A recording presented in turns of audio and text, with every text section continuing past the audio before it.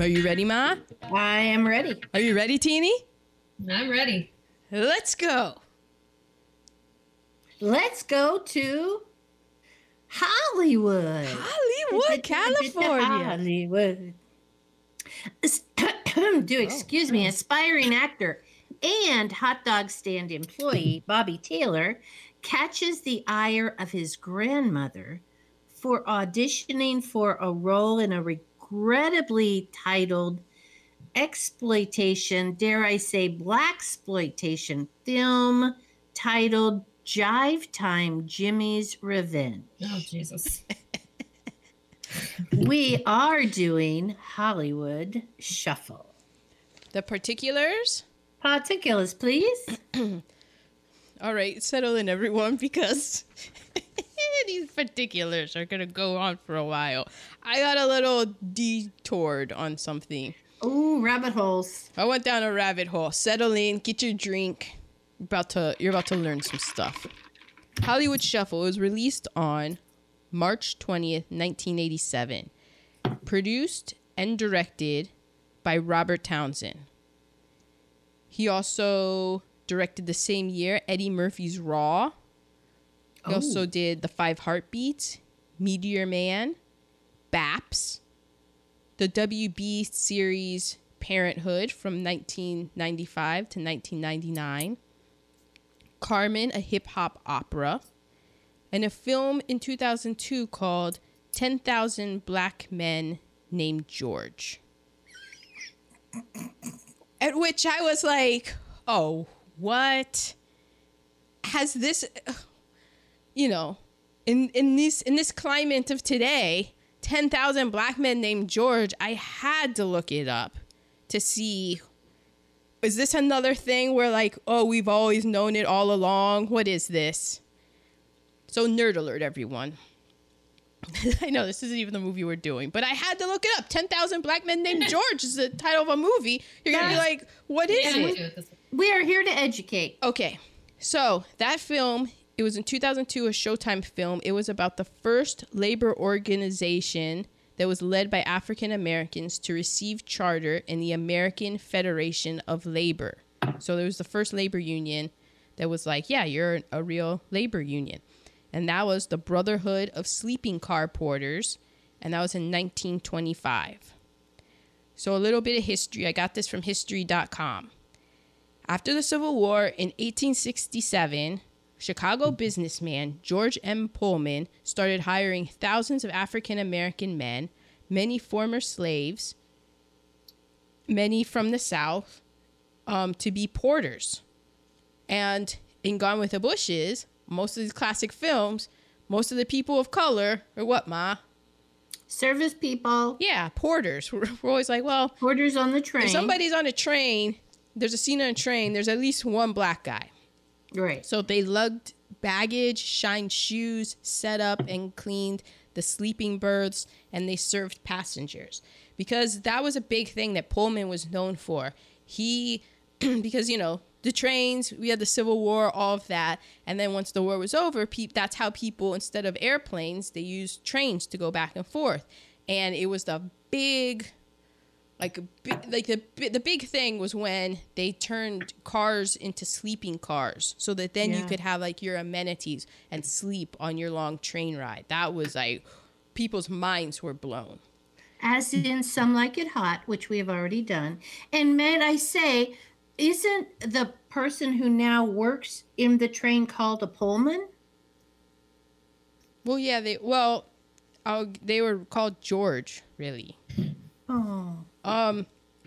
So this guy, the reason some people, if you would hear it, the way that this would be taught to me when I was in high school history was that George Pullman was, he gave all of these African American men jobs in his cars after the Civil War. And all is good and tidy. Right. But the reason he did that was because he felt that as former slaves, they would best know how to cater to the customers, who were all white, every whim, for long hours and cheap wages. because Yeah. they had been working long hours for no wages. Right. Now you can just give them just a little anything. Give them a couple pennies. Take care of those Karens. Right. So he also believed that the darker the skin of the porter, that would make it easier for him to be more invisible to the white middle and upper class passengers, thus making them feel more comfortable. Because just blending in. So Do for me. despite this, the Pullman Company did become the largest single employer of black men in the country. So it is one of those things, like people in history are complex, messy. It's not binary, ones and zeros. Everything's complicated. So the Pullmans the porters would work for 400 hours a month with little to no time off. And they were usually called Boy or George after the George you Pullman. kidding me? Yeah, so it didn't matter. It was just, you were just George. Man. Didn't matter if your name was Cliff. You're George. If you're lucky, you could just be Boy. Wow. And so tipping was also built into the pay structure. So that's why, in order to get a good tip, you gotta act like you're happy to be doing this. You got to shuck and jive. Exactly. So that's kind of also where the stereotype of the sort of, happy to be waiting on white people, shucking and jive. Like that whole thing came in because they needed a tip. So that fed the stereotype, happy to serve white people. But it was something, because now you had a whole bunch of black men who are going out, and that was one of the things that started the Great Migration, because they were getting to see the country, they were getting to see other places, and also they're like making money. It was for the community and stuff good, and they saw how other white people had amassed wealth, so a lot of Pullman, they started, saving their money and then sending their kids to college and schools. And so it was a way that a big group of black people got brought up into the middle class. I mean, after generations and stuff. So another good thing that happened from it was the men. So this movie, 10,000 Men named George, is about when they are unionizing, because of course the Pullmans, they had unions, but the unions wouldn't allow black people in it, so the porters got together and unionized. And in their struggle to get to unionize, one guy, Edgar D. Nixon, he was a Pullman porter, and he was also head of the Brotherhood of Sleeping Car Porters chapter in Montgomery, Alabama, and he helped start the city boycott after Rosa Parks was arrested. And because he was a Pullman, so he was out of town a lot, he couldn't be on that, like the main spearhead organizing the bus boycotts. Because he's like, I still got to feed my family. I got to be out here on these trains, So in his absence, he looked and he basically picked a young minister to take up that lead. And that was Martin Luther King Jr. Oh. Mm-hmm. Only on Gone with the Bushes are you getting this info. So there you go. It was also produced by Lydia Nicole. She was an actress, comedian, writer, and producer.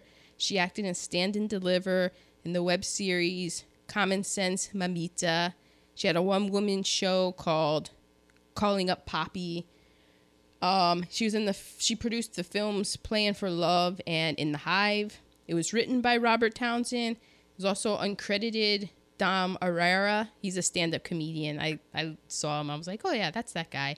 And Keenan Ivory Wayans, who, nerd alert, met Robert Townsend at the Improv in New York. And together they drove out to L.A. when Keenan moved out to Los Angeles. And Keenan Ivory Wayans also wrote and produced on Eddie Murphy Raw. He did I'm Gonna Get You, Sucker. He created In Living Color. Yes, he did. He did A Low Down Dirty Shame, Scary Movie 1 and 2. And he's also most recently directed episodes of The Last OG. The music. Can I say something about Keenan Wayans? Yes. Mm-hmm. And I can't remember who it was that I was watching an interview with. And I think it was him or somebody else. They were talking about when they lived in New York City in the 70s. Sorry. But I'm pretty sure it was him. Okay.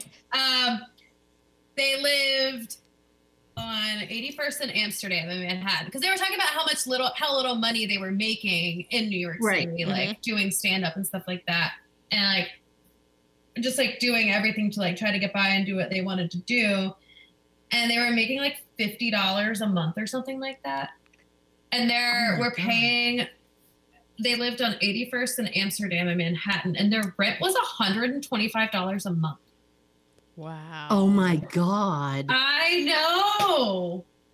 I just, I'm obsessed with rent inflation. So It is, Yeah. but then I you just said, couldn't believe it. but you said It they was were for, like, like, a Wow.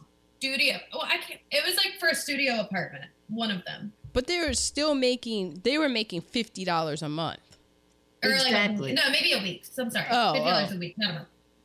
But still, So- $125 Yeah. Right. for your rent. That half your money was going to your rent then. Yeah. It's like still, Still terrible. And he was like, yeah, there were still like roaches and pee all in the hallway, but I kept my little studio nice. I know Put how those that roach is. traps out. Oh, that's funny. Yeah, it's it's wild because when you look at it, you're like, rent was 120, but then you're like, well, how much was people But then you're making? like, you're still making $50 a week. Yeah. Yes. So it's like the struggle is still very I know. real. That's what Adam and I are always like. Our friend just bought a house in Indianapolis for like $230,000. And I it's like know.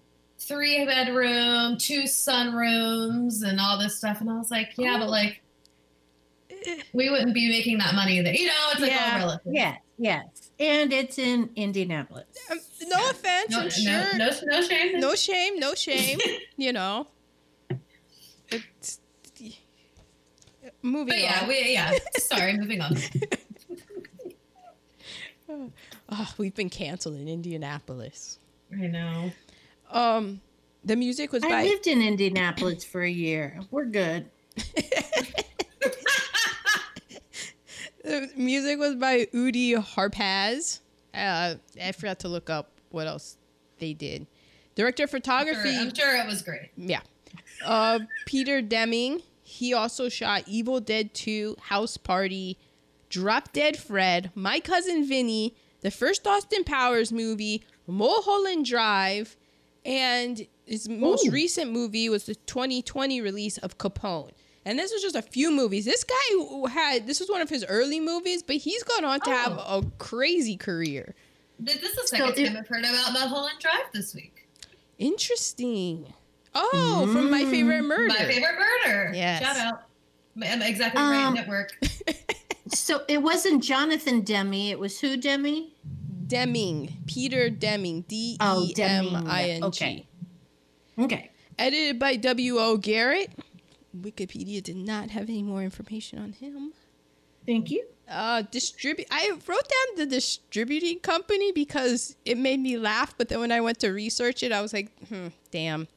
Because it was distributed by Samuel Goldwyn Company, and when the logo came up, I always associate that logo with like Merchant Ivory films, and I could be completely wrong. I just think of like Remains of the Day and Kenneth Branagh films, basically like the Amadeus spoof film within this movie. Yes. But Fufu and Shichi. yes. So I was like, oh, but they were big and I think they're still around. Maybe, who knows, with all of the conglomerates and corporate wars. But they were an independent film company, so it just made me laugh because there were a lot of indie movies. And I always saw this, and I was like, oh, really? Interesting. It stars the Hollywood Shuffle Players, and they include Robert Townsend as Bobby Taylor. He also acted in Cooley High, A Soldier Story, American Flyers, and The Mighty Quinn. Anne Marie Johnson, who I just knew her face from my childhood. I was just like, how do I know her? She was Bobby's girlfriend. I knew her from In the Heat of the Night. because you and my dad watched In the Heat of the Night. The TV show In the Heat of the Night. She was also in I'm Gonna Get You, Sucker. She was in Hill Street Blues, in Living Color, Melrose Place, Jag. I mean, when I know I say like and so much more, but literally this woman has been in so many things. Because I kept going, how do I know her? You just go on and you're like, oh yeah, she was in that. Like, yeah, she's that woman where she's just in everything. And I feel like she's always been a part of my life. I thought she was in the Cosby Show, but I didn't see it in the credits. She might have been in a couple of them. I was just like, man, but she has been in everything. Everything. Yes. Gregis R. Johnson played Stevie Taylor. His other credit is Highway to Heaven. Helen Martin played the grandmother. She was Wanda in Good Times, but to me, she'll always be Pearl from 227. 227. Nerd alert, she was a founding member of the American Negro Theater in Harlem. Outstanding. She was a Broadway character actress. In 1941, she was in Orson Welles' production of Native Son. So, like, it's funny because she's in this movie and she's one of those people, like, classically trained, just amazing, great actress. And her film credits are Don't Be a Menace in South Central While Drinking Your Juice in the Hood, I Got the Hookup, House Party 2. She was in Bulworth and also in Cotton Comes to Harlem. We did Cotton Comes to Harlem. Yeah, she had a small part. It may have even been uncredited. Starletta Du Bois, she was Bobby's mother. She was in Friday After Next, Big Mama's House, and Waiting to Exhale. David McKnight was Uncle Ray. He was in Under Siege, superhero movie, and Pump Up the Volume. Keenan Ivory Wayans is Donald. He was in Star 80, The Glimmer Man, Most Wanted.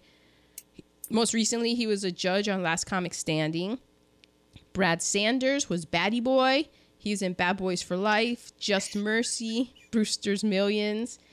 John Weatherspoon, R.I.P., Mr. Jones. He was in Friday, Boomerang, The Five Heartbeats, The Boondocks, I'm Gonna Get You, Sucker, Bulworth. Nerd alert, his older brother, William, wrote the lyrics for the 1966 Motown and personal Aaron Bush, maybe easily on my top 5 favorite songs of all time, What Becomes of the Brokenhearted. What becomes? Yes, John Witherspoon's older brother wrote those lyrics. Wow. I was like, man, crazy. Wow. Eugene Robert Glazer, he was he's the white guy, the director, you know. He was in 24, La Femme Nikita, The Five Heartbreaks. I'm sorry, The Five Heartbeats, Dallas. Oh, I almost got a spit take out of Ma. Oh, is gin coming out your nose? Oh, no. It feels so good. We have Lisa Mead. She was in The Casting Woman. She was also in Scrooge, Seinfeld, Nothing to Lose. Grand L. Bush. He was in Stir Crazy, Night Shift, The Color Purple, and Demolition Man, to name a few. Connie Marie Brazelton. She was in ER, Private Practice, This Is Us. Senna Ann Black. She was in Square One Television, Dallas, and 227. Rusty Candif. He was in School Days, Chappelle Show, and I knew him because there's this great mockumentary film that I loved. Wonder how it stands up, called Fear of a Black Hat, that he was in.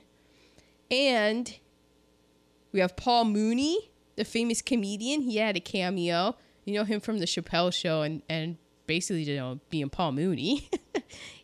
I like him, man. And Damon Wayans, you know him, Homie Damon D Clown. You didn't? Yeah, Damon Wayans was in yeah. Homie D Clown. He was also in My Wife and Kids.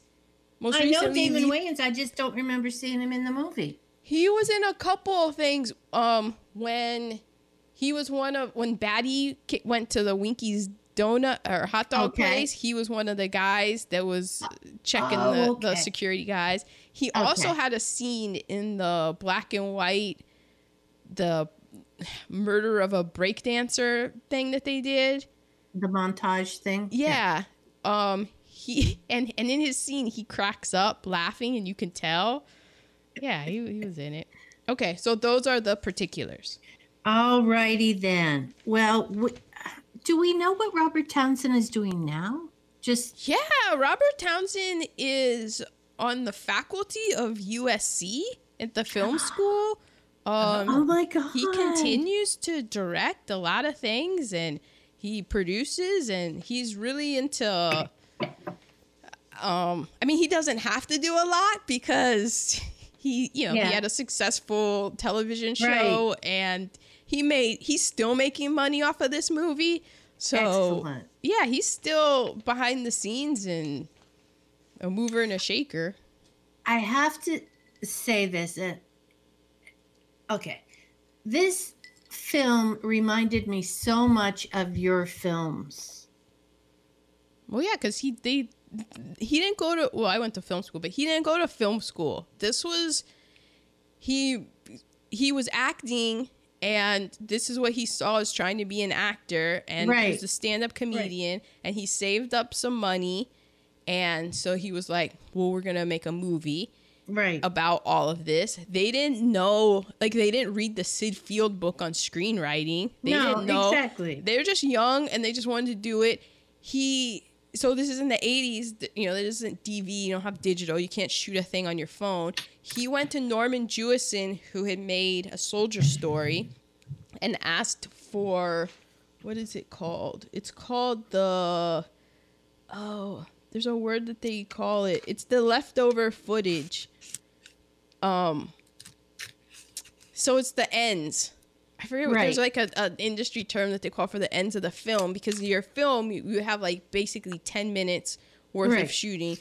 Somebody would have to, be looking and counting. And when you got to a certain number of feet left, that was when you would just take it out and they would cut off the ends. So he asked Norman Jewison and the camera department if he could have the extra ends and just splice them together, and we would just shoot on them. And then he ended up like maxing out a couple of credit cards and stuff. Yeah, I have that. Yeah. Okay, it definitely reminded me of you and your humor and your sarcasm. And okay, so we start off with Bobby Taylor, and he is practicing a script in front of a bathroom mirror with a young boy who I thought was his son, but it turns out is his younger brother. I thought it was his son too. I thought it was his son too. And we have a woman listens at the bedroom door, and she comes in. The mother comes in and says, "You're going to be late for the audition." The audition is for a role in the TV show Batty Boy. That's right. No, the role is for that Jive Time, Jimmy's Jive Time adventure. Okay.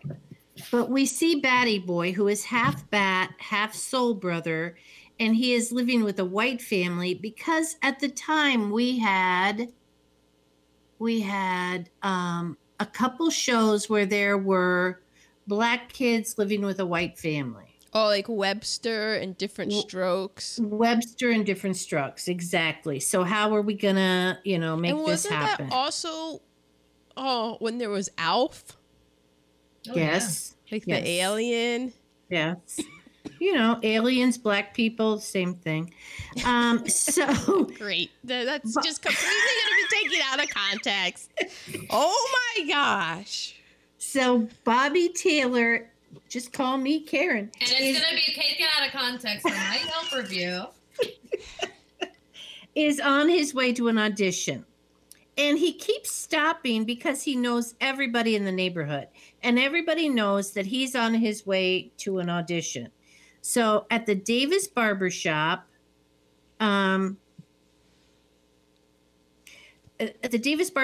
his girlfriend works there, correct? Yes. Okay.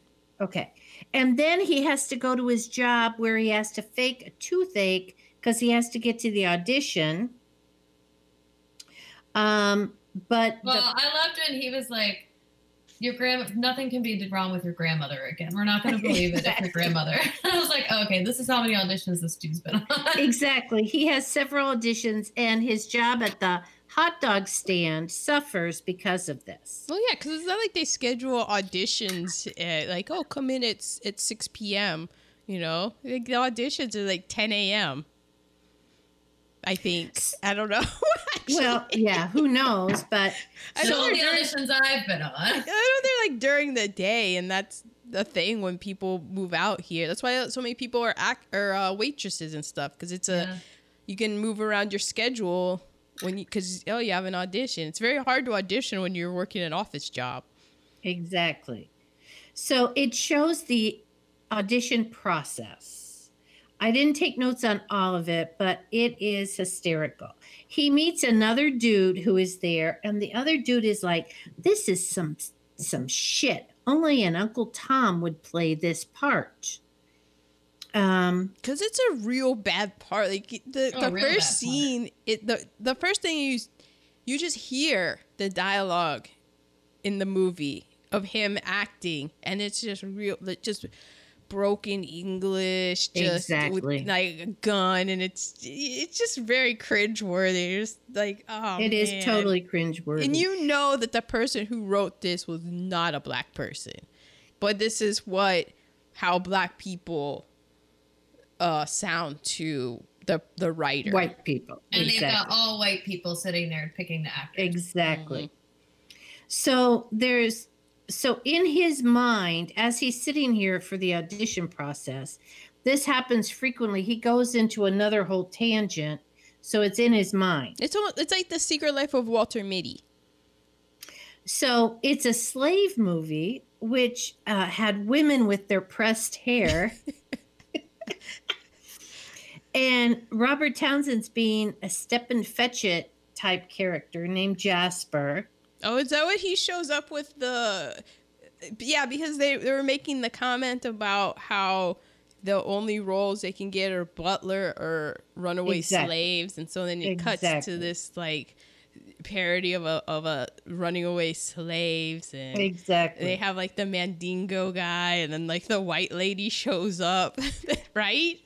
Which is what reminds me of your films, where you use the same actors over and over again with different characters. Yes, it's called not having a lot of any money. Yeah. Well, to go back on him, like, opening all those credit cards. Like, I was listening to an interview with him, and he was talking about like they'd have to like they couldn't get afford any permits, so they would have to just like shoot things. And he was like, these actors would come, like they would think that they were going to be playing a runaway slave for the day, and then we'd have to make him into a zombie pimp. Like 2 minutes later, just like singing and get out of there. Yes. And they also wore UCLA T-shirts because they didn't have any permits.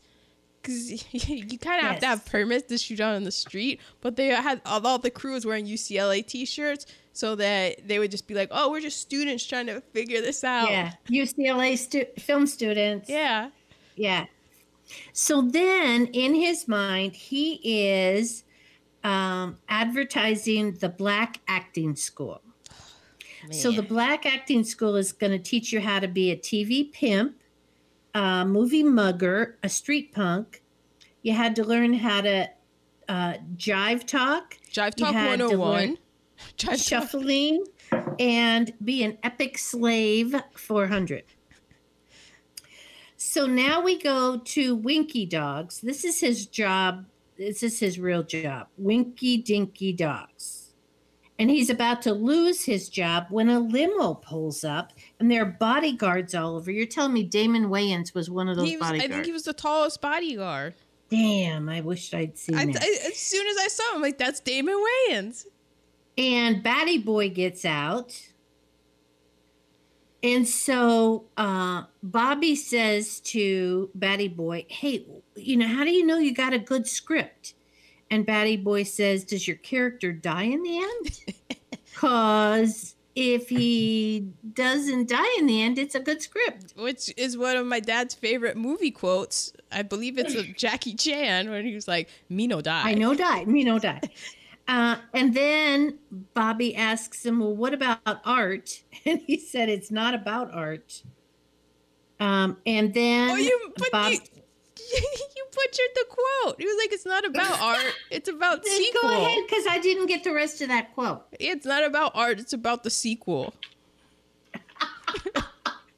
Well done. Because Batty Boy was all about cashing them checks. And that was what was so funny is because when you see him the first time as Batty Boy, you know, he's outlandish, wild, it's offensive, and, you know, and then when he shows up with his bodyguards and everybody, you know, he's all talking like the, like, you know, very, like he's a Shakespearean trained actor. A true thespian. But he's like, yeah, but I'm cashing these checks, man.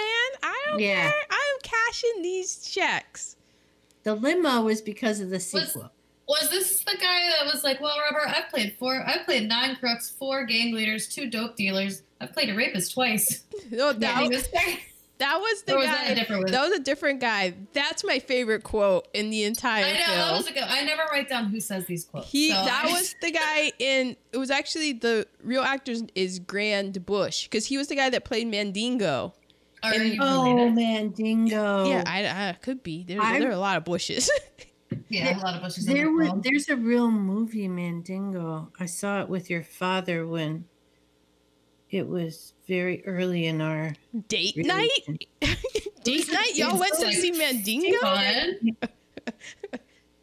And Bobby says to Batty Boy, "I'm going to work with you someday." Okay, then we cut to a basketball court. And then we have the Weed Real brothers criticizing the movie. Yeah, because then it goes into so the black acting school that was in his head. So it cuts into these vignettes, like how in The Secret Life of Walter Mitty, how he would just be there and then it would go into his imagination. Exactly. So this movie is about him going on this audition process, and then somebody will say something and it'll trigger this thought. So he had the idea of the black acting school. So then it cuts to a commercial where he's advertising like the black acting school.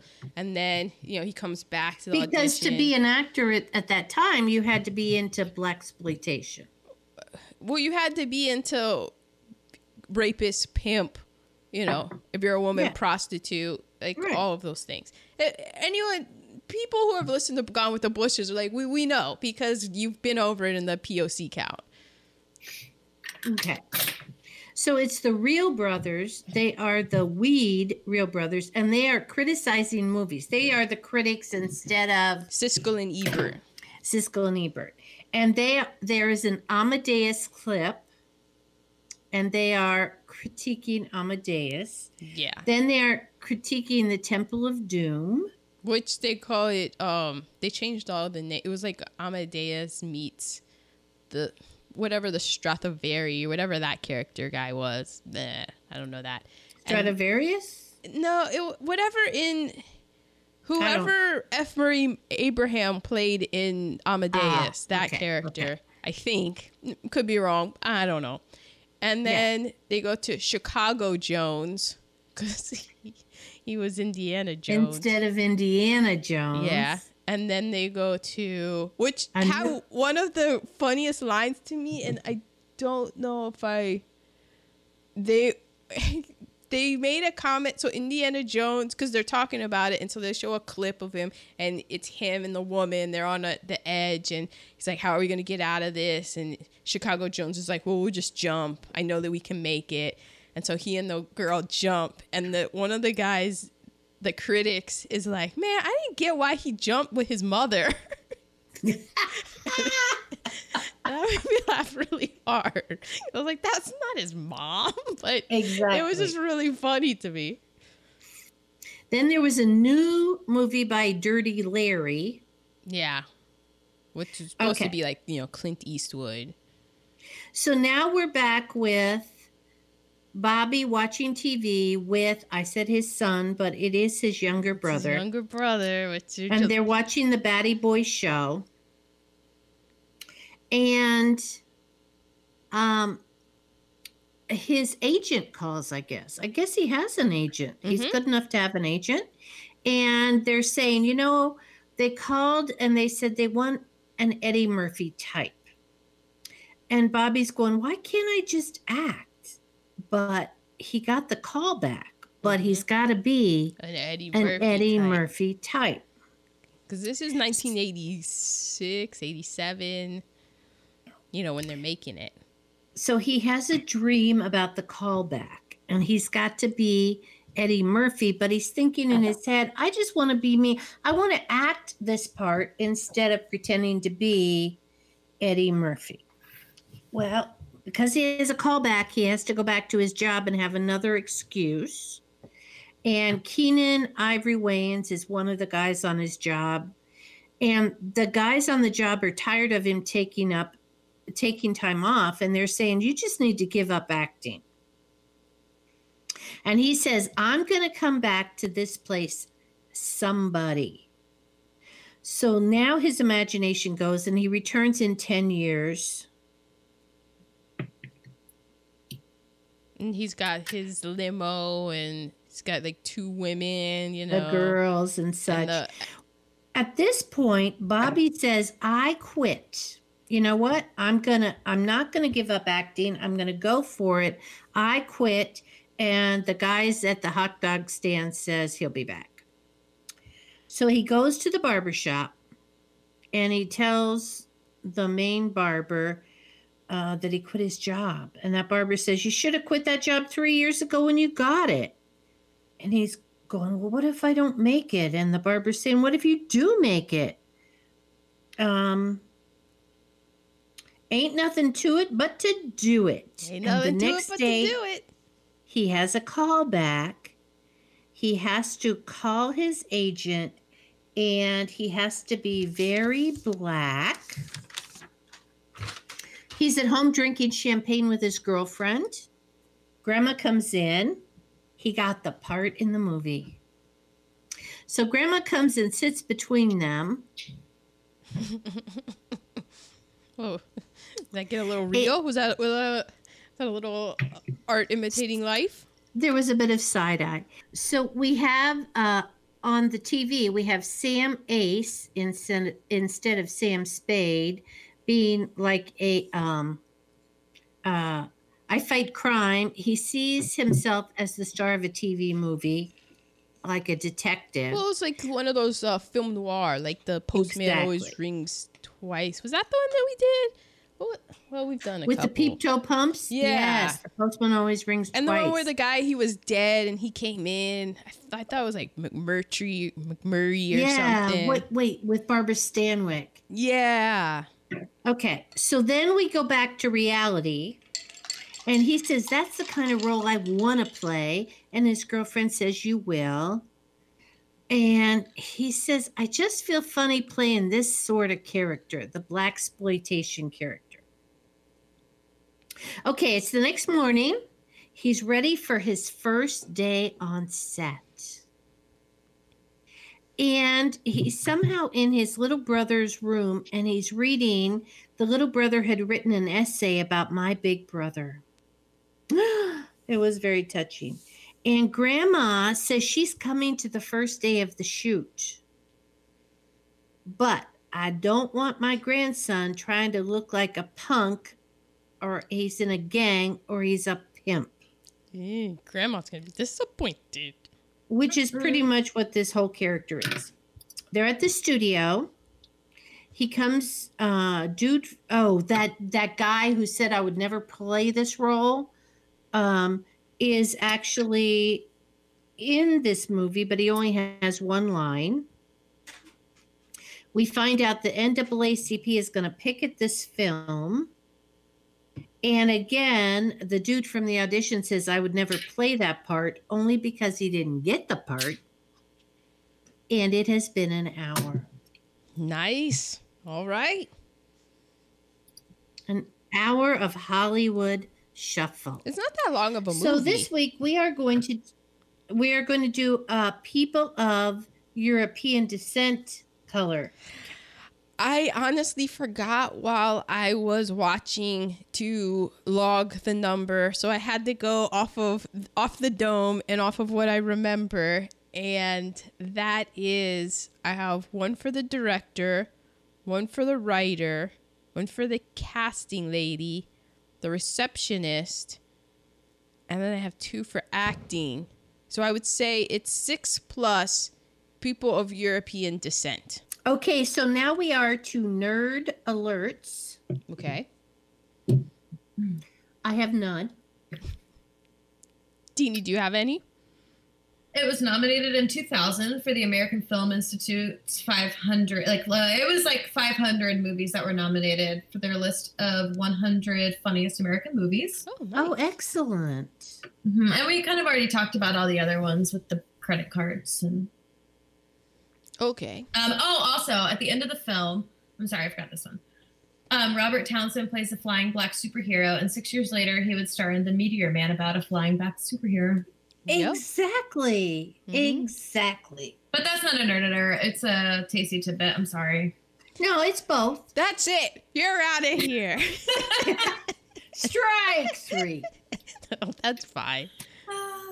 All right. Well, I went into a nerd alert because I've always heard about it. It's always been a joke, but I've never really done an investigative inquiry, aka looked it up on Wikipedia, about what activator is and just how a Jerry curl works.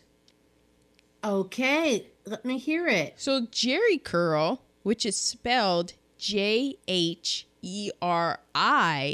curl, was invented by Jerry, and that's how he spelled it, Carl. Jheri. Mhm. Okay. Who was a hairdresser. And, I'm sorry. It wasn't Jerry Carl. It was Jerry Redding. And he founded Redken in 1960. Oh, Really? And Nexus. wow. I love Nexus products. Mm-hmm. And so it's 2 parts, the process of the Jerry curl. First, you have the softener or the rearranging cream, and that is to loosen the hair. And that's done with chemicals, and it stinks. And then it is set with a chemical solution to permanently curl it. And so the perm, because I always get a relaxer, and some people will call it a perm, because I guess it's like permanent. Because And- it's permanent. Yeah. Oh man, the smell and the stench. So this is the opposite of the relaxer. This is the curling it, because it's the Jerry curl. It's the loose. It's actually how my hair looks when I get out of the shower and just let it Exactly. dry. It's just the loose curls, but it's always got that sheen to it. So it's always that wet look. Yeah, it kind of looks Yeah. greasy. Yes, well, it is, because the perming causes the natural hair to get dry and brittle. So to maintain the look and also the moisture, that's where the activator has to be applied, and also moisturizer. So, and then at night you have to wear a plastic cap on your head to keep it from drying out. So it was very time intensive and also expensive, because the activator was in small bottles that were about $3 to $6, and you went through a lot of it, because he was like, because he was always spraying and stuff.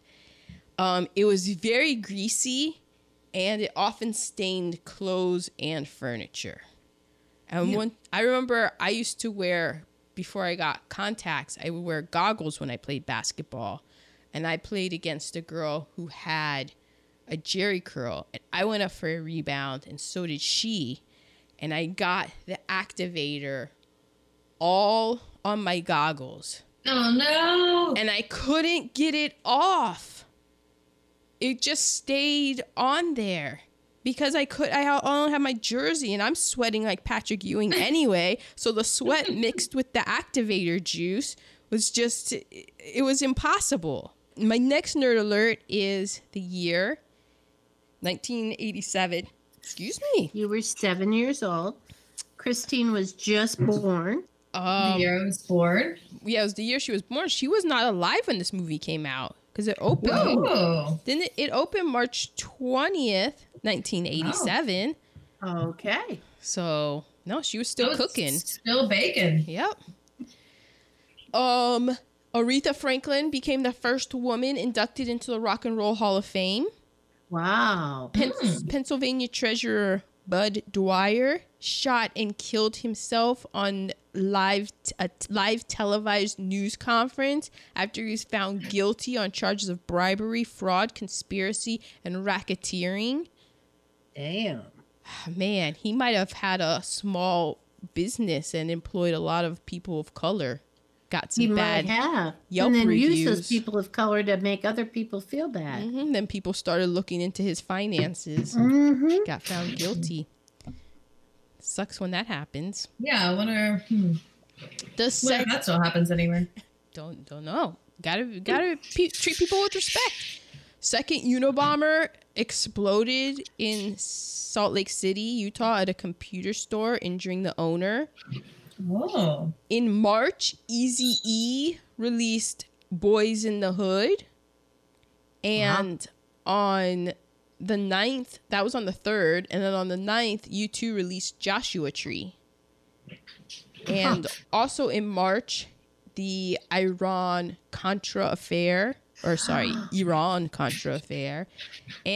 that's just a crazy, weird thing. Like, senior Reagan administration officials secretly sold arms to Iran, which had an embargo in place. So they weren't supposed to be getting weapons, but the government was selling weapons to them. And then the proceeds of that weapon sale was used to fund Contras in Nicaragua. And that was because the Contras in Nicaragua were anti-communist.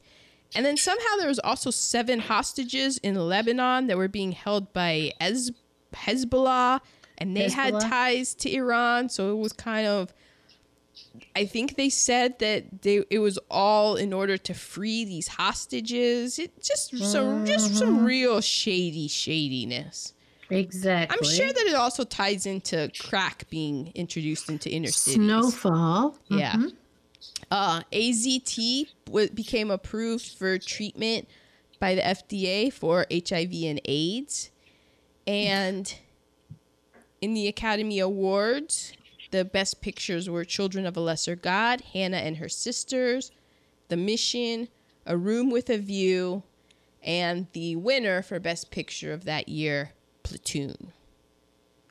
Oh. So I guess if this was the 87 Oscars, these were films that were released in 86. Correct. Yes. And also, so then at the end of this film, spoiler alert, he talks about, because his grandma was always telling him to go work at the post office. The post office is a great job. But right now, people are trying to defund the post office. Not defund, but like get rid of the post office because How is that possible? Well, John Oliver, I truly recommend watching a John Oliver episode. It was from this year. It was in a quarantine. So it's one of the quarantine episodes that narrows it down about the post office, because everybody talks about the post office deficit and how come it's in debt and stuff. Well, what a lot of people don't know is that in 2006, Congress passed a law requiring the post office to pre-fund 75 years worth of retiree health benefits in the span of 10 years. Those funds, yes. So off the bat, think about that. Pre-fund 75 years of retiree benefits over the course of 10 years. Wow. How much money that is that right off the bat gets taken out. So when people talk about how the post office is poorly run and it's losing money, it's not losing money because people aren't using the post office. It's using money because in 2006, the United States government basically tied both of the post office's hands behind its back. And nobody knows about that. And get this, these funds, they're now being diverted to help pay down the national debt. So all of that money that was being taken out to pre-fund all of this stuff isn't even being used for that purpose anymore. And no other private nor federal agency is required to pre-fund on that timetable. Wow. So that's why the United States Postal Service is losing money and in disarray. Not because they were they're just bad, and because Amazon and all of these other things are taking money away from it. I highly, highly, highly recommend John Oliver. He explains it so much better than I just did. But just know that there is some tomfoolery amok with all of this. And not surprised. let me see. Oh, and then a nerd alert. The death of the breakdancer, that was actually shot on 16 millimeter black and white film, and it was blown up to give it that super grainy look. Those are my nerd alerts. Well done. So we are to reheatables. We start with our negatives. My first negative was even when he was sitting in the audition hallway, there was even a black person who had used blackface to make themselves darker to try to get the role. Well, Blackface. Yeah, because he was mentioned earlier in one of the very first scenes with them when it's going down the line of him, because he was a light-skinned black guy, and he was like, as a light-skinned black guy, I'm never cast as the heavy, like a thug or a hood, and they always ask me if I'm black. And then the guy says this story about how he went for an audition and they were like, are you even black? And he's like, yeah, I'm black, I'm light skinned. So they had like the colorism, and so then that's a visual bit, because when it comes back that they needed, I think it's like the Eddie Murphy type, he darkened his skin, he put makeup on. I think he mentioned that he like used suntan. Like somebody else, another light-skinned guy told him like, oh, that's why I like always use suntan. Or I am currently reading a novel called The Vanishing Half by Britt Bennett, and it talks about colorism very effectively. It's really interesting. Okay, another reheatable is that all of the people who are casting a person of color are all white. Mm-hmm. That's a negative. Of course, we have the word the F word for a person who is gay, as well as people who act like they're gay. The over the top effeminate behavior, like just the stereotype. Exactly. And when he was working, they kept telling him, I need a little more black. I need you to be a little more black. Well, yeah, and they went even like overboard. Like they said, I need you, like when he was on set at the end, he's like, I need you to stick your ass out. I need you to bug out your eyes. And it was yes. Like, oh yes. man. Yeah. Have you seen Step and Fetch It? That's what we're looking for. Okay, those were my negatives. My negatives were less about the film, I guess, and more that it was all based on stuff that had really like happened, and like the fact that like this was all based on his like experience, and like when he went to like after he was in A Soldier Story, and they told Robert Townsend like, oh, they only do one black movie a year. And you just did it, so be happy. And then he was like, oh, like I auditioned for The Color Purple and I get it. So I was like, well, that was my one black movie for the year. Like, guess I'm not gonna do anything else. And then my other bad reheatable is just that I'd never heard of this. Like and I know I'm not into like film as much, but like it seems like such a, like a good, like it seems really like a really important film for people to see, like a good, I don't know, it just seems important, and I've never heard of it before you said it last week, and I honestly, like, I had no idea what this is about until I pressed play, and I was like, oh, okay, we're I was like, oh, all right, here we go, buckle up. Yeah. I remember because I was young, so I think I've seen it, but I was little. But I always remember it because I remember when Meteor Man came out, and I just always remember Robert Townsend and knowing like, oh, he was a comedian, he did it his own way, and how he was associated with like Keenan Ivory weigh-ins and that kind of thing. So I always knew him of like, oh, he was kind of like like, even though I didn't at the time know who Oscar Micheaux was, I was like, oh, he was like a do it yourself, because that's, if you want it to get done, you're gonna have to do it yourself.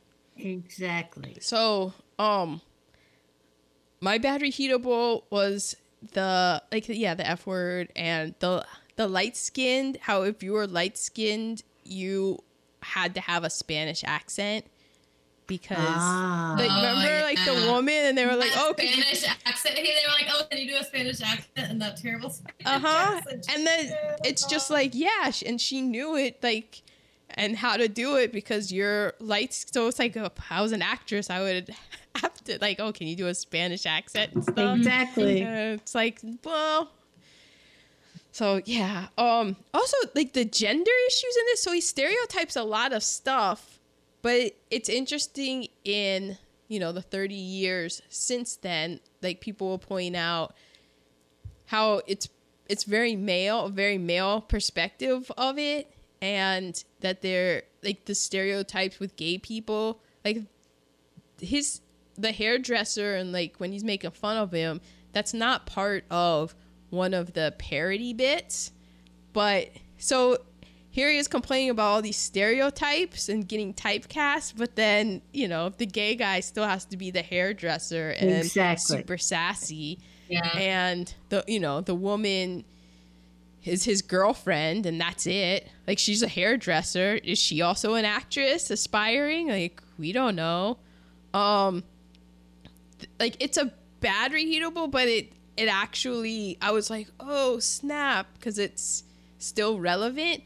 When it was the two women actresses in the call, and they were telling a story, and she said, oh yeah, the director asked me to show up at 11 o'clock. And she was like, so yes. you know I showed up at 10:45, you know? Right. And basically the casting couch, and this is what you have to do to get a part and get a role and stuff. This guy is like, how old is he supposed to be? Because he's, yeah, black don't crack, but I was like, this guy is, Bobby is the father of this kid, and it's like, no, I he's really the younger thought he was brother. the father of that kid. Like, my God, you're 30. And you know what? He might have been, but the family might have brought the child in, because that happened a lot. Yeah, I know, but it just made me laugh, because I was like, oh, okay, that's your younger brother. Okay. And a bad reheatable was the soundtrack. Although I like it because it is a snap, like an ear snapshot, but for your ear, of the 80s, because it was super 80s. Yeah. Yeah. But I was just like, man, this is, that has not aged great. So those were my bad reheatables. Okay, so positive reheatables. It felt like a Guy Picks movie to me. Yeah, I mean, it probably is fair to say Guy Pick ripped off Robert Townsend, but well, there's that. And I loved the satire. I loved that he was standing up for himself. You know, like he was conflicted and, okay, do I play this blaxploitation part or do I listen to my grandma? And the post office is still important. Those are my positives. Mine were the hot dog hats. You know, I'm a sucker for a hot dog costume or hat or anything like that. A winky dinky dog. I loved the runtime, an hour and 18 minutes. Yes. Perfect film length for me. And just the fact that it, like, it's people thinking about representation in film and other things, like, you know, we've been talking about it a lot, but I was looking this week at like the running community specifically. Somebody shared a post on Instagram about like Runner's World and like the last 12 months of Runner's World covers. Literally all skinny white women and one black man that was surrounded by white women on the cover. Yeah. Yeah. And so, like, you know, I mean, it's a big topic of conversation right now, but I thought it was like a good, I don't know, it's a good thing to look at for like representation. Like, it matters, and like how you're being represented in the film industry and magazines and other things like that. So I thought it was that was my positive reheatable. Excellent. Maybe my MVP. Oh, yeah. That's true. To piggyback on that, because I guess however many weeks ago when we did the Buster Keaton thing, and I went through the 100 films, and remember how I was like, oh, there's 8 or something films, and this is what, you know, the black women, and it was exactly what this was. Oh, he was a criminal. Absolutely. He was, you know, the mammy, all of that, slave, porter, waiting on somebody, and you're just like, yeah, and it's getting better, but also at the same time, it's not. Yeah, like we got Lupita Nyong'o's, until us, her biggest movie was she was in 12 Years a Slave. You know, it's just exactly. Yeah, and it's funny, like, so it's getting better, but now we need it for more. We need it for representation of like trans people and everyone. You know, all shapes and sizes in general, like of all minorities, and because it just helps us be better humans. It just humanizes people, and once you humanize people, then you know it's not a bad thing. It can only good can come from it. So my favorite, the Black Acting School, because I loved it.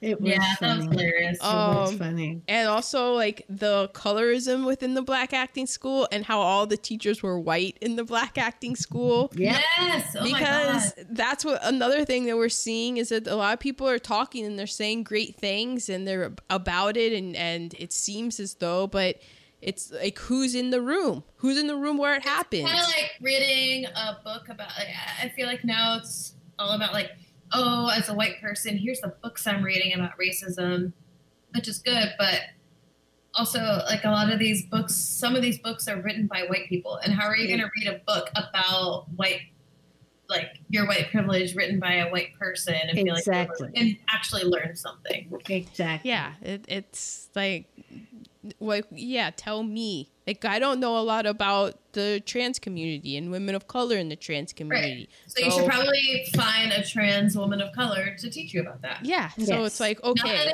Not that it is their job to teach you, but use the resources that are there already. Like, exactly. Yeah, looking up articles and stuff. And it's like, all right, well. You do your own research by those people to learn that. So then I can learn more and educate myself of like, okay, opening my mind up to it. Yes. The post office, how the hero, and see nerd alerts for that. The Eddie Murphy type, there can only be one. It goes into the whole Highlander thing. Like, he was the black guy, so now everyone needs to be Eddie Murphy, because and I loved Keenen Ivory Wayans as Jerry Curl. I thought that he gave a performance that, like, I really believed in his pain of his activator and how much he needed it. He really sold. Like, he was on his knees at the end, and he's just gotta have it. Yeah. Also, like, to go back to a bad reheatable, in that scene, it was a bunch of like really buff guys, but in skirts.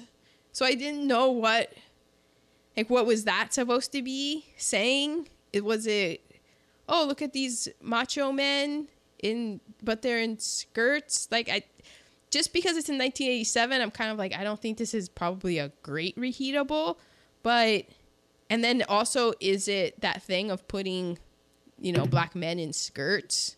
Is that the comment that's going for there? So, or was it just because this is a shoestring budget film production, so it's that's just a real easy thing where we can just get skirts and put them on men, and we have this location kind of thing. So I don't know. Easy laugh. It's probably all of the above is true, which that can be. Speaking of Jerry curls, I remember when we were in Germany and you had a PE teacher. You were in the Department of Defense Dependent Schools school district in Germany, and you had a PE teacher and you were doing tumbling, and she decreed that any child of color who tumbled had to then wipe the mats down because of the grease in the hair of children of color. So I went in and I talked to the assistant principal who had a Jerry curl. Oh, yeah, she did. And I said, if my child's wiping down the mats, that's fine. But every child will wipe down the mats after they tumble. And that became a bit of a thing. But yeah, because of the product you put in your hair could leave the mats greasy for the gentle white children who had to tumble after you. This was in 1990. And the principal, like the principal and the assistant principal were both Black women. Yeah. Right. Okay. The principal was certifiably crazy, but yeah.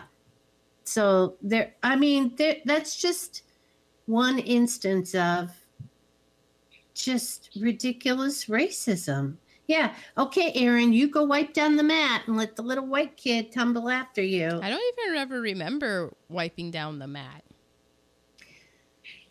It might have been resolved before it actually happened to you. I don't. It actually happened to another child in the neighborhood, and I went in and was okay. Now we are to quotables. Oh my God, I was so pissed. Okay, so I've done a couple, and then I wrote down, there's always work at the post office. I wrote that same thing. And don't sell out, brother. Don't be a butler or a slave. That was Grandmommy who said, don't do the blaxploitation. I have you already said it, how it's not about art, it's about sequel. Also, when the baddie boy came and the guys were looking at the car, I thought it was hilarious because they drove up to the Winky Dinky Dog. Then they had to check the car for a bomb, but they had already drove up. And then one of them was like, oh, we got something here. And then he looks, he's like, oh no, it's just the muffler. But my favorite, the thing that made me laugh the hardest, and I kept rewinding it to listen to it again and again, it was during one of the auditions, and he was a Black man, and he was going on and on about how he was Shakespearean trained, and like over in like the Royal Academy, right, England. Yeah. And he comes over because he wanted to make movies, because he wanted to, cash some checks. And this fly is taunting me in my apartment. It is driving me crazy. I gotta go. It's just all up on my sink and my utensils. It's dry. Gotta go. Oh, enjoy, because your life will end soon. Enjoy life now. My God. I'm sorry, people. So he's classically trained, and he delivers the line, and the casting lady is like, that's the worst acting I've ever seen in my life.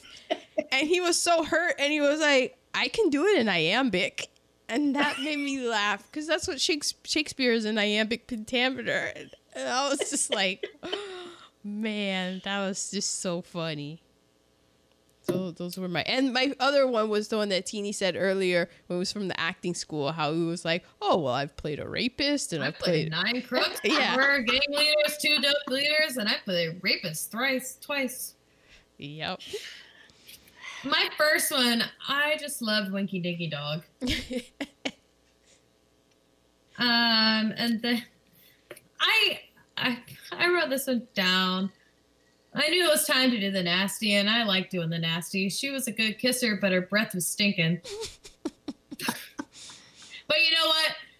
You don't get rid of a Rolls Royce because it has a dent in it. Yeah. Because it has a dent in it. And then he said, I hate to do the nasty with a stapler up my ass. But then my favorite quote was, there ain't nothing to it but to do it. And I have like, do it but to do it. There's this manager that I have at work, and we always, when shit gets real and shitty, we just always look at each other and we're like, well, you just got to do it. Yeah. You know what? We just got to do it. There ain't nothing to it but to do it. Gotta do it. Do it. Okay, LVP. Oh, LVP. I didn't do LVP or MVP. I'm just going to be honest. It's okay. You've had a lot on your mind. Yeah, and you did your MVP earlier. But you've got great tits, so it's okay. Yeah, I've got great tits, and I'm a Karen. So that's my MVP and LVP of the day. My LVP was, even though it was people of color auditioning, the blackface. The blackface has got to go. It's just got to go. Oh, I guess my LVP is Batty Boy. Like the Yeah, show. yeah. This is like Okay, MVPs. My MVP was that this movie was shot without permits. yeah. And I loved that they wore UCLA shirts and pretended like they were just film students and didn't know better. Mm-hmm. Well, I didn't do one, so I'm not going to try to make one up now. There you go. you can have. I can give you this one. You can say Okay. the post office is the MVP. Oh, yeah, that's mine. Yeah, Okay. it is, because I have something I need to send them tomorrow. So then my MVP can be John Witherspoon, and his hoe cake, that was him improvising. Okay. Oh, yeah, it's an improvisation. He improvised hoe Hoe cake, and he just had that. I think it was maybe 2-3 scenes, but when he comes back and it's that fantasy of Bobby coming back all successful, and he's just on the ground with the hoe cakes all burnt out, and that's why he's John Witherspoon. That's why he was just national treasure John Witherspoon. Just his whole hoe cake breakdown, I cracked up at it. I'm like, this man. Come on, hoe cakes. How funny is that? Hoe cake, because hoes How gotta did eat. that not take fire? Yep. Okay, recasting. Okay. I just did one. I did one as well, but I chose to put a female slant. That's what I did. Okay. So, Watch us have the same cast. I'm gonna be mad. Robert Townsend, I put Issa Rae. Yo, that would be really good. Yeah, she would be so good at, with like, It would be so good. yeah. Yes. So, the little brother, Can I say, like, that wasn't an idea that I had, was black actress. And it's basically just this, but with black women. right. Because of just the roles. You couldn't have white people doing this. The whole point is, look at the stereotypes that you have to uphold. Yeah. You could So the even do, only like, twist we could Latina put was actress. black women. But I did give her a little brother. Oh, okay. I gave her Lonnie Chavis, who is, you don't watch it, but This Is Us, the youngest. Oh, I know, because he's been in commercials. I've Randall, seen yeah. it. Yeah. Because he's really good at being just really innocent. Mm-hmm. Yeah. Okay, my grandma. I'm sorry, I don't care who you chose. I won. Unless I chose the same one. Cicely Tyson. I was going to choose Cicely Tyson, but I didn't. I went a Come different on. direction. That's She good. tells you do not go in there and be a pimp or a gang member. I would on. do whatever Cicely Tyson told. It's national treasure Cicely Tyson. Okay, so my girlfriend, I went in two different directions. Mhm. I had a female cast, sorta. My girlfriend is Laverne Cox. Oh, I like that. So then we give that whole transgender thing. But of course, the studio wouldn't go for that. So my boyfriend, to Issa's Ray's girlfriend, was Anthony Mackie. Oh, okay. Okay. My Bobby was, it's been a minute since I recast her in anything, so why not? Regina Hall, yes. Of course. I also thought of Tiffany Haddish. I had Tiffany Haddish written down. Yeah. She could do it. It would be so good. Yeah, she could totally do it. I kind of thought that Tiffany Haddish would be, well, yeah, it is. Because Bobby, the reason that I went with Regina Hall ultimately was because Bobby was more of the straight man to the, Yes. Just the everybody. Yeah. So then for Regina Hall's boyfriend, the Lydia character, I went with Alfred Enoch from Harry Potter and How to Get Away with Murder. Yeah. Mm-hmm. Yeah. And then for the grandmother, I went with, I thought Cicely Tyson, but then I went a different direction to give the grandmother a little bit of edge. Jennifer Lewis. Wow. Excellent. Mm-hmm. Excellent. Yeah. She would be, yeah. Dare I say it? National treasure, Jennifer Lewis. Both of them, national treasures. And then the Donald character was played by Keenan Ivory Wayans. I went with Sherry Shepherd.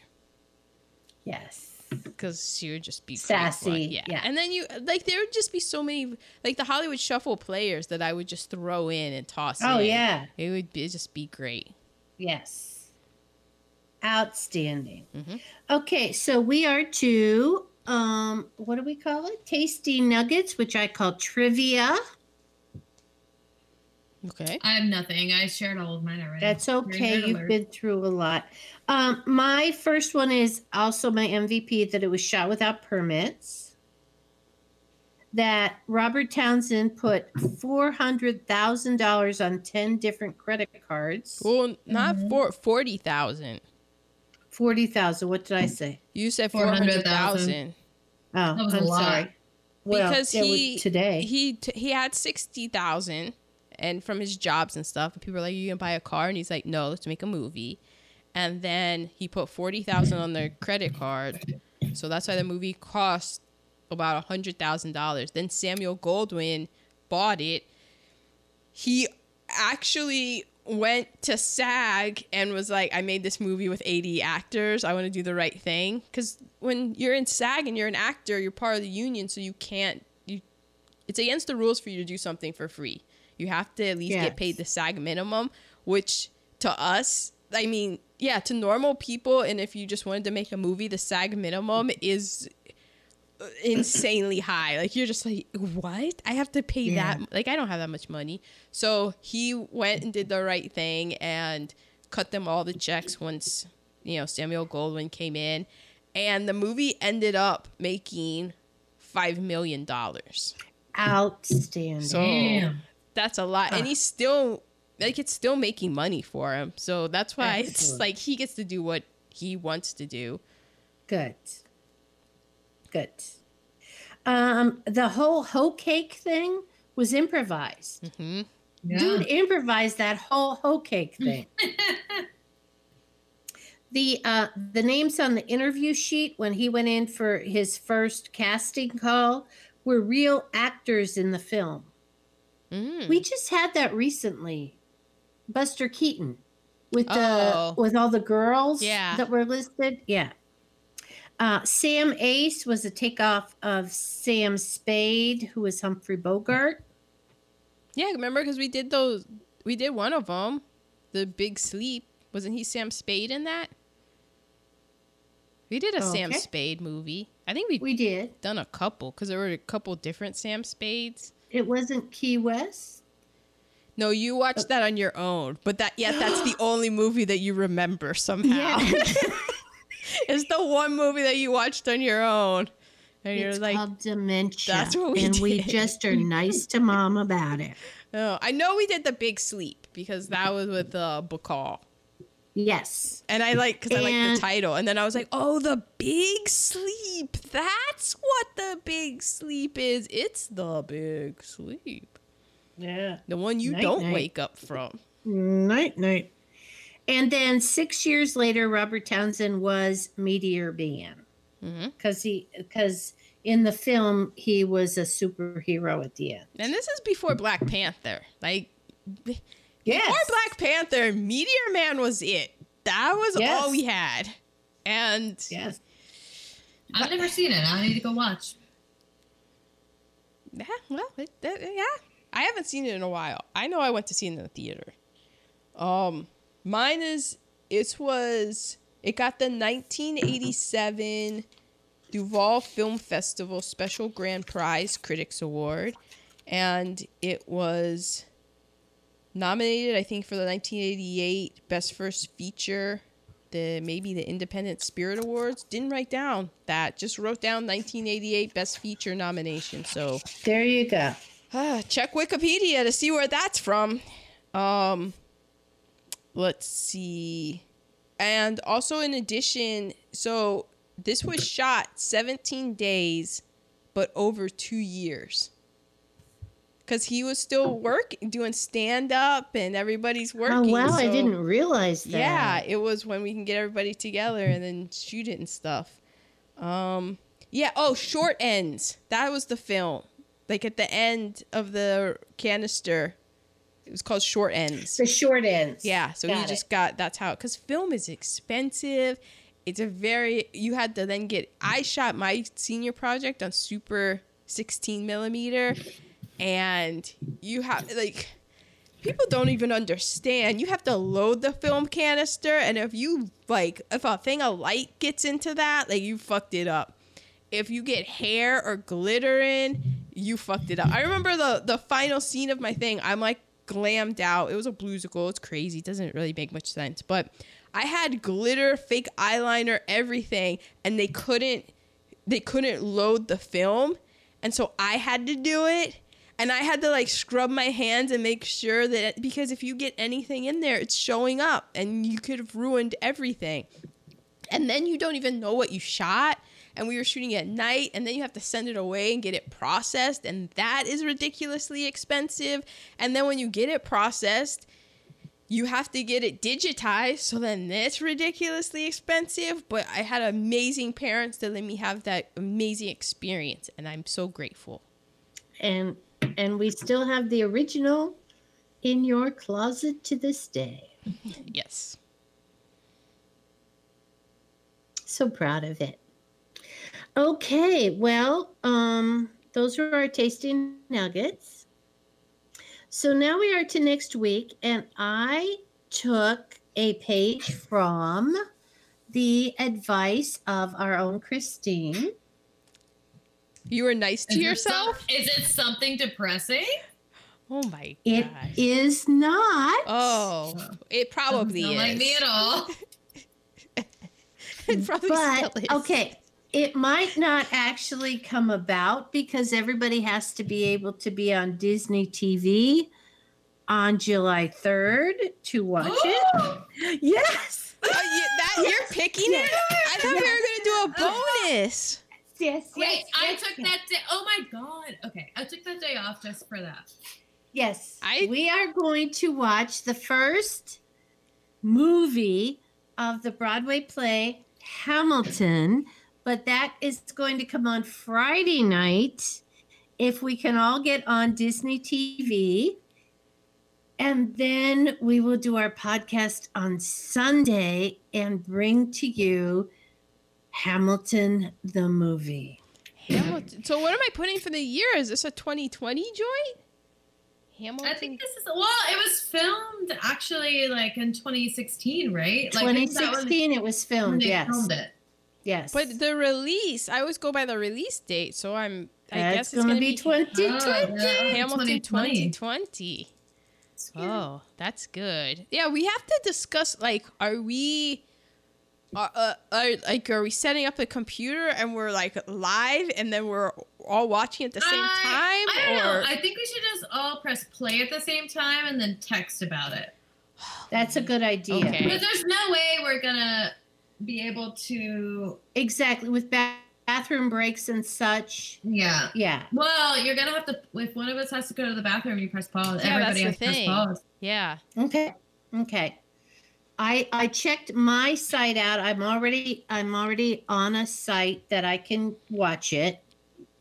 I'm good. Well, What time do you guys want to do this at? Because Aaron, Oh my you're on a God. different coast. well, yeah, but Oh, yeah. I happen to have, in observance of the July 4th Saturday, I have July 3rd Friday off. That's right. You had said that. Mhm. Late afternoon. I agreed to go to the beach that day. Okay. So Oh, I you're hope you telling do. us what time we're watching it. So I'm telling you, later afternoon, evening would be better for me. Maybe if we do like 7 p.m. 7 p.m. That's a 4 Eastern p.m. time. That works very well with me. I'll probably be like That's party- when we watch it. Huh? Okay. That's when we Yeah. when we press play. Yeah. That sounds good. I will probably be like in the tank by then cuz it's Friday and I have off. So Yeah. Here's the here's the big so- question though. Am I popping open my champagne? Yes, absolutely. Oh my God, we have some too. We'll have to get some, but we'll do that. That all right. I can't wait for My- Adam to watch it. I know. I can't wait for Mansell. I don't know if he'll actually do it. Adam's going to. We only have one TV in the building, so I'm just because But so he's much of seen it it. is seeing the whole spectacle, and I when know, they but- close in, okay. But But we're I gonna- already okay. felt it when I saw the preview. I haven't I even seen know. the preview. Oh, I could already feel Because- it. Christine and I were on that We were very there. stage.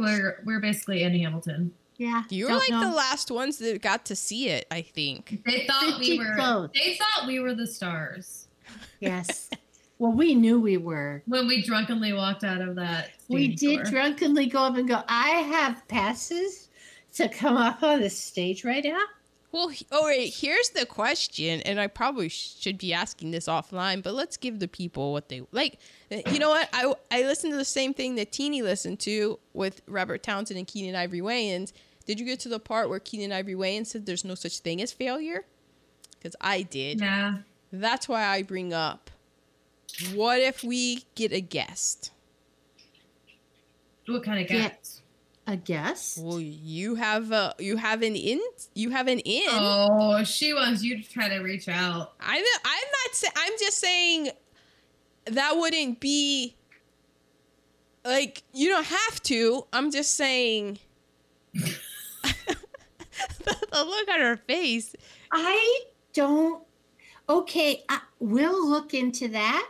I mean, if it makes you uncomfortable or like what I don't like what we would I'm even not ask the one or who would be the most uncomfortable. I don't think. But well, but you guys like met. we did. Like, I would think the uncomfortableness would have subsided after the.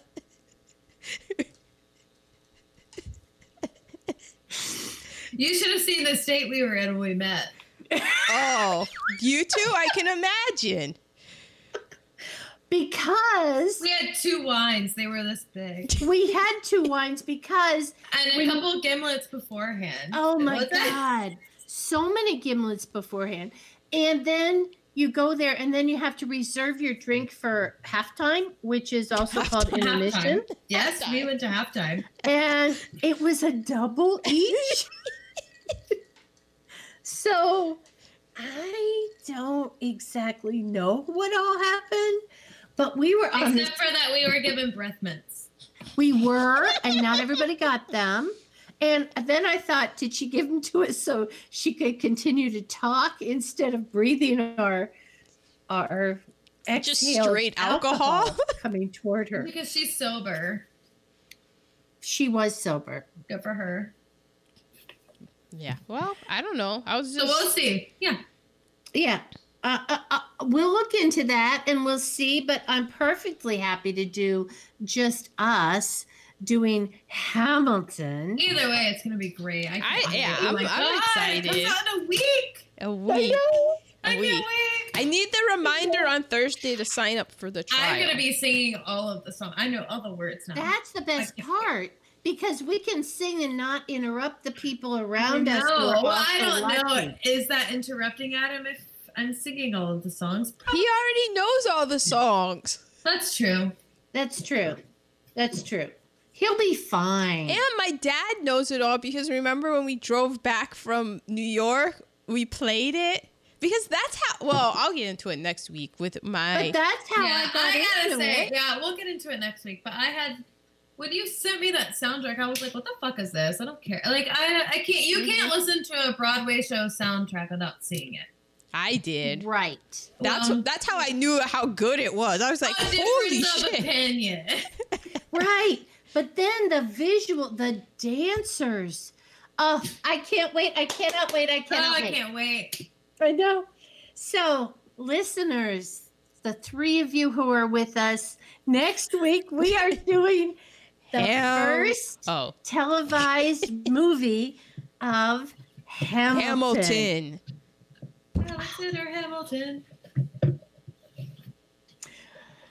Okay. And Christine turned to me and said, if your son cheats on me, I'm going to do more than burn his letters. I stand by that statement. Oh my gosh, now we have it on tape. Yes. Okay. Well, Yeah, keep in mind we have had all of that wine. I still have my cup. Your wine cup? My wine cup from Hamilton. Does it say Hamilton on it? Yes, it does. Oh, okay. Yes. I thought it was just I'll one of have those it available next week. plastic cups. Then you're like, this is my Well, Hamilton. we're going plastic to cup. auction it off next week. It is a plastic cup with a little lid so you don't spill all over yourself, which was lovely. Oh, and that's what the wine container. They know their audience. They know their audience. Well, there you go. All right. Bye.